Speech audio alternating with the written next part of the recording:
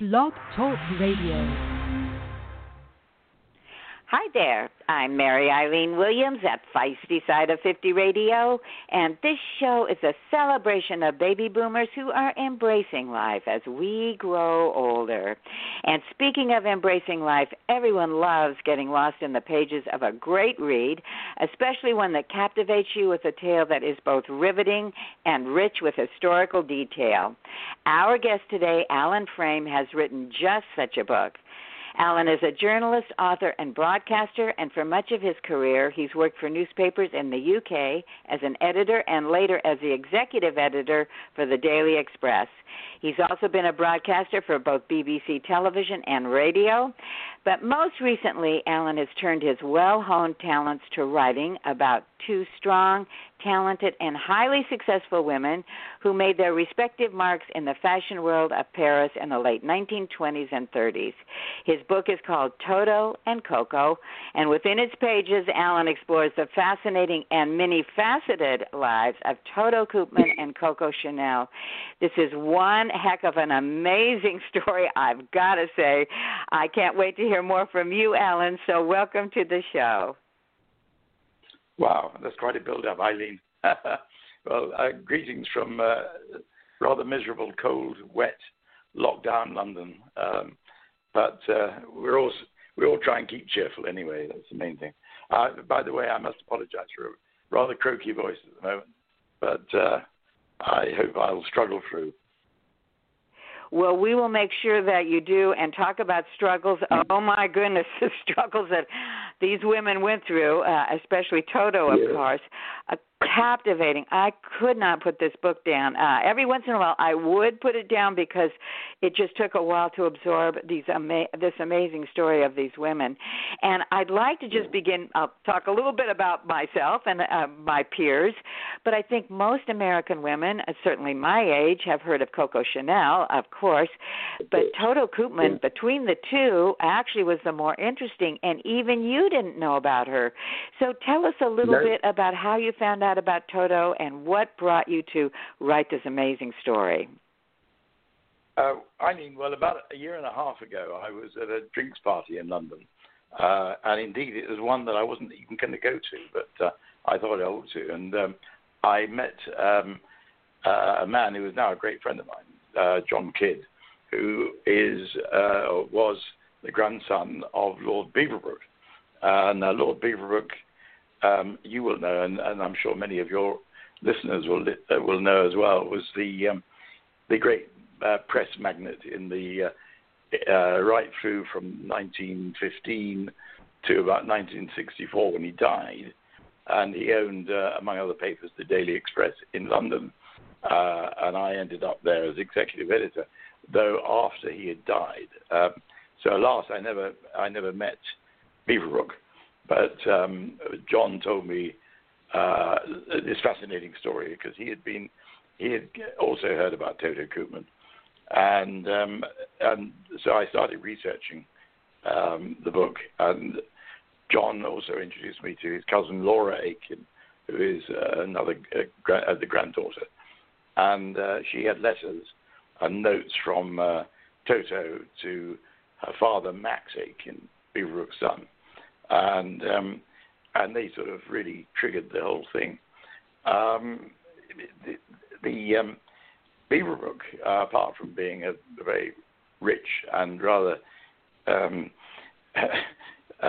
strange in many ways, press magnate, was also cabinet minister in this country during the First World War and Second World War, and he was Churchill's best friend and ally. He was the man.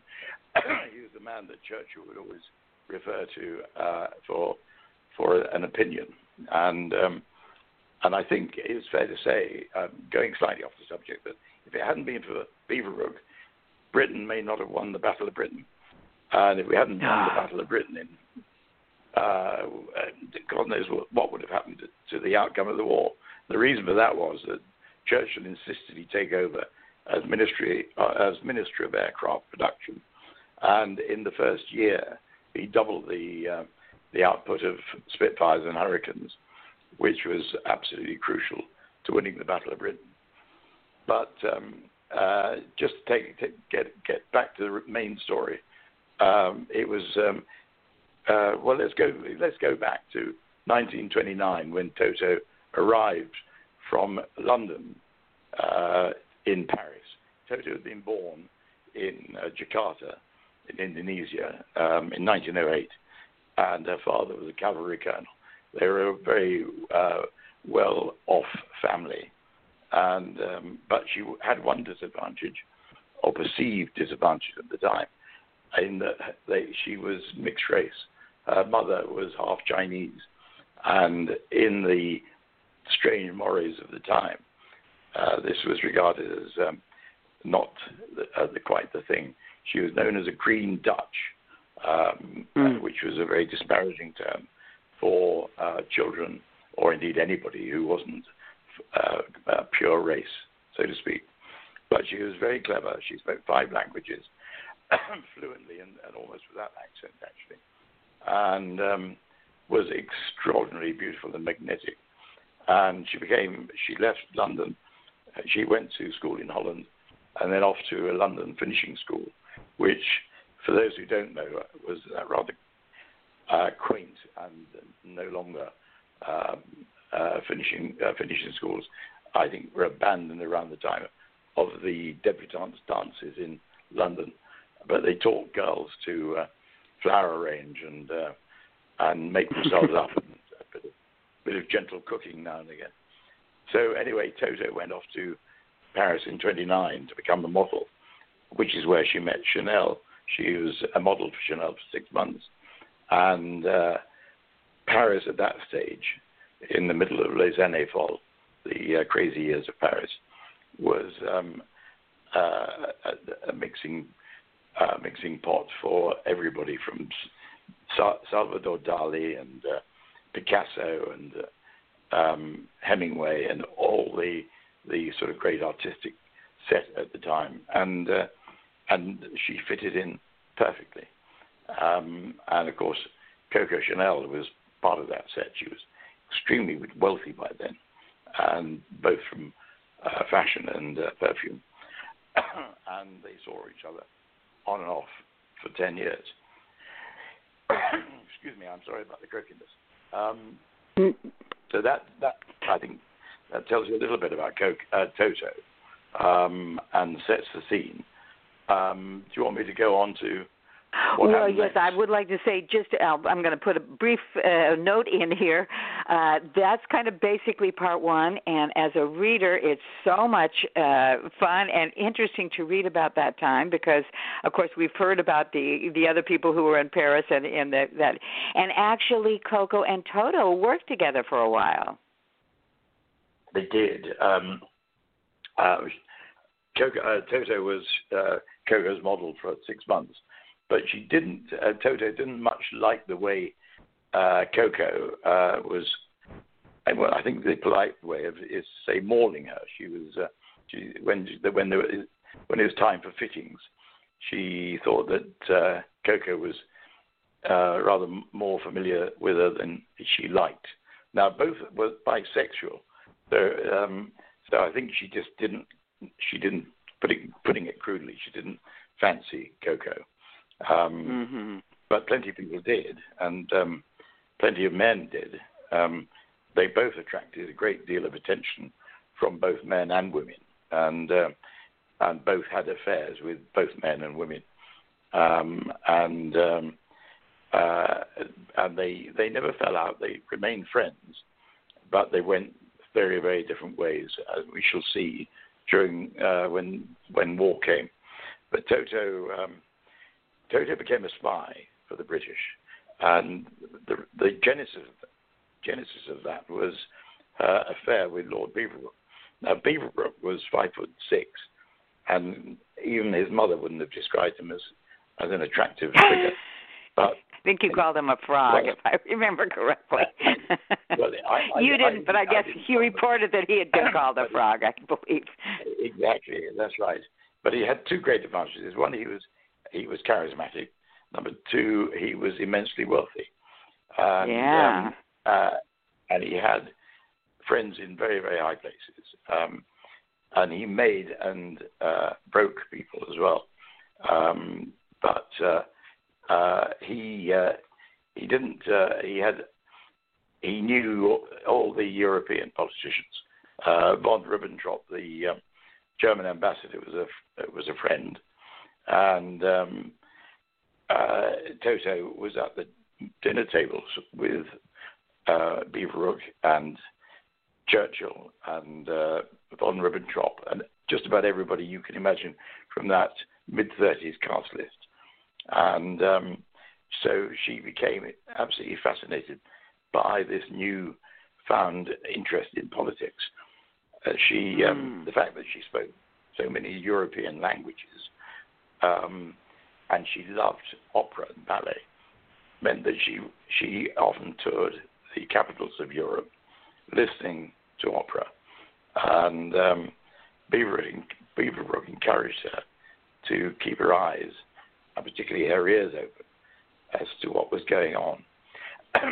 So she essentially became a sort of amateur spy by about 36 or 37, and then was introduced to the head of MI6, or I should say the deputy head of MI6, later to become what would commonly be known these days as M, as in James Bond. and she went off with more purpose then to actually really bring back proper information, and that she did. For instance, she was the first to reveal to the British authorities that the Duke of Windsor, the uncrowned King of England, was planning a visit with Mrs. Simpson to Hitler. And indeed, that's, as we all know, that's exactly what happened. So some of her information was becoming very useful indeed. Well, and at the same, I'm sorry, I'm interrupting you, but at the same time, Toto was doing things like that. Coco was doing very different things. She was indeed. Well, her great love in the 30s was the Duke of Westminster. Now, the Duke of Westminster, second Duke of Westminster, was possibly one of the richest men in the world and probably the richest man in Europe, and that's saying something in those days. He had 3 wives, and she spanned Coco's affair with Westminster, spanned wives number 1 and 2, and particularly he was extremely right-wing. He was essentially Hitler's cheerleader in this country, a pretty odious fellow by all accounts. But there was a lot of support for what Hitler was doing in the UK, because a lot of people, not only in the UK but elsewhere, feared the rise of communism, as was seen obviously in Russia, and it was sort of infiltrating all over the place. And they saw that what Hitler was doing was a very useful contrast to communism. So for a long time there was great support for him, and I'm sure that probably was even the case in the States, but we all know what happened then. But Toto was an out-and-out anti-Semite. She was brought up to be, and she got worse as time went on. And when Toto became an Allied spy and fought with the resistance in Italy, Coco was Agent Westminster, a fully qualified, probably not remotely qualified, but nevertheless, a numbered Nazi agent living in the Ritz throughout the war with her Gestapo lover, von Dinklish. Well, and the juxtaposition of how these two women who had once worked together, again, briefly 6 months or so, like you say, but how their lives unfolded with such different passions in such different ways. And I'm thinking of Coco and the Ritz and Toto. I don't want to give away too much of the story, but Toto was definitely not living in the Ritz. No, she certainly wasn't. She she joined the resistance in Italy, and she thought for a while she could just stay in the hotel she was staying in and get the information and then come back, relay it. That just wasn't practical. So she had a choice. Do I do this part-time, which was not going to be possible, or do I do it fully? And she joined up and was a fully committed member of the Italian resistance. And she lived in caves for a while in Tuscany. She lived in farmhouses which had been deserted. She lived wherever that she could, along with the rest of the partisans. And life was a great, great change from how it had been. I mean, she is used to staying in the finest hotels and the finest houses and eating the finest food and wearing the finest clothes.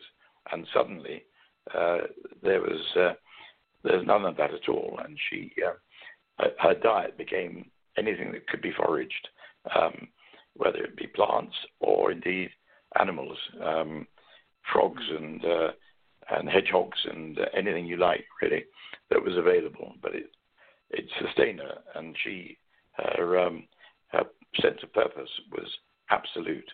I should add there that Beaverbrooke had built 3 great big 130 feet high listening towers at his country home near London, and she was able to relay messages back to there and also get instructions from there as well. So she played quite a vital part in the war. Sorry about well, this. and the thing, like you said, she could have so easily chosen and was used to living the fine life. She could have actually been at the Ritz, probably in the next room to Coco. But she had such a strong sense of duty, such a strong sense of conscience, such a strong sense of, right and wrong, that she chose, like you said, to really follow what she believed to be right. And it was right, thank goodness. And she wasn't paid for it either. She did it. In fact, not only was she not paid for it, she had to sell a lot of her furs and jewelry in order to try and finance the resistance. So, but she did what was right, and thank God she did. Well, and in part 2, I just want to say, part 2, I have never read anything to that extent. And again, I don't want to give too much of the story away, but boy, Toto really had some incredible challenges that, it's amazing that she was able to live through those and survived. I'm wondering, for you, Alan, writing part 2, how did you do that? It was a question of what not to put in, really. Some of the... we must tell listeners, really, that... Toto was eventually caught in 1944 in Venice and was sent to Ravensbrück women's concentration camp north of Berlin. And that's where life got very tough. And I think all your listeners will realize just how tough it was. We've all seen footage and read about the concentration camps. And I think whatever you see on television in the old newsreels is probably, it just gives you an idea, but it doesn't really give you any detail of what was going on. And it was as grim could be. And she lost, when she came out, and she did come out, she was lucky not to die there. And she was rescued in the end by the Swedish Red Cross when Germany was on the brink of defeat.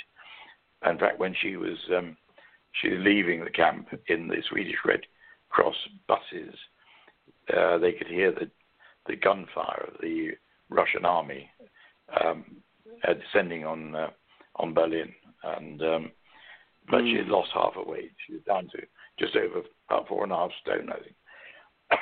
And off to Sweden to try to recover. But she was obviously, she was shorn of her hair, and she had been subject of these appalling medical experiments on that were going on women, which some really defy description.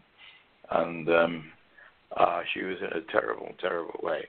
It's interesting. Well, it's not interesting. It's terrible that a lot of the women who survived never, ever spoke about it. They didn't tell their husbands. They didn't tell their children after if they had them. And sadly, some committed suicide. And some of the Russian prisoners, when they finally got back to Russia, were suspected by the communists of being Nazi collaborators and were killed.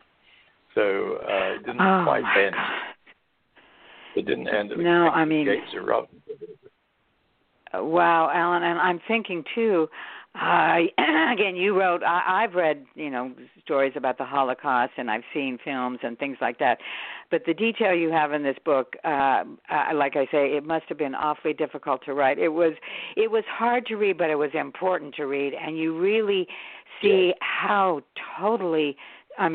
Strong. What a woman this was. What a spirit to be able to live through that and go on the way she did, especially someone who had lived in such luxury before those times. Well, the contrast is extraordinary. And meanwhile, Coco Chanel stayed at the Ritz. She undertook one very, very odd and peculiar mission on behalf of the Nazis. She went to Madrid with her lover, von Dinklage, to try to arrange peace between Hitler and Churchill. She knew Churchill, and in fact, Churchill had been a great admirer of Chanel because they met while shooting and hunting on the Duke of Westminster's estate in the early 30s. And with that friendship in mind, she thought that she would be the ideal middlewoman. But it was a ridiculous mission because the war was going badly for Germany by then. And Churchill had decided, along with the other allies, that it was had to be total surrender or nothing. And the war would go on until Germany was defeated. So that mission, if it really could be called a mission, came to absolutely nothing, and she just went back with tail between her legs back to the Ritz, and one wonders, and indeed many questions have been asked, is how come she escaped prosecution at the end of the war from the Free French to go, and she claims. I don't think we'll ever know, but she claims that Churchill had intervened to save her. I think it's possible. I don't think it's. I just don't know the answer to that. Well, Alan, the two women again. This is such a fascinating story. Now, are there any plans ahead for this book that you'd like to share? Well, it's funny you should say that because in 4 hours' time, I will have a conversation via dear old Zoom, which we all got so used to in during the pandemic, with a Hollywood producer. We've had 4 approaches for a book for a film or sort of Netflix type TV series, and I'm having the second a Zoom meeting tonight with one of these guys who is a producer in Hollywood. So we'll see. I thought the moment I started writing the book that this would make the most extraordinary film. So who knows? I'll let you know, Eileen. You can tell the nation. I will definitely do that. What a pleasure. Well, Alan, I again, thank you so much. This book, I wrote you before we went on air that it's still swirling in my head. It is. If you pick this book, and I encourage everyone out there, get a copy of Toto and Coco. This story is so I don't know how. Like I said, I wish I was as articulate as you. I keep thinking amazing, riveting, whatever. But Alan, you have really presented such an incredible read for people out there. Do you have any final thoughts or any hopes that you want your readers to take away from the book? Well, no. First of all, I'd say you said I would wish you as articulate as me. I don't know about that. At least your voice is working at the moment, which mine isn't. But I don't normally sound as croaky as this. I've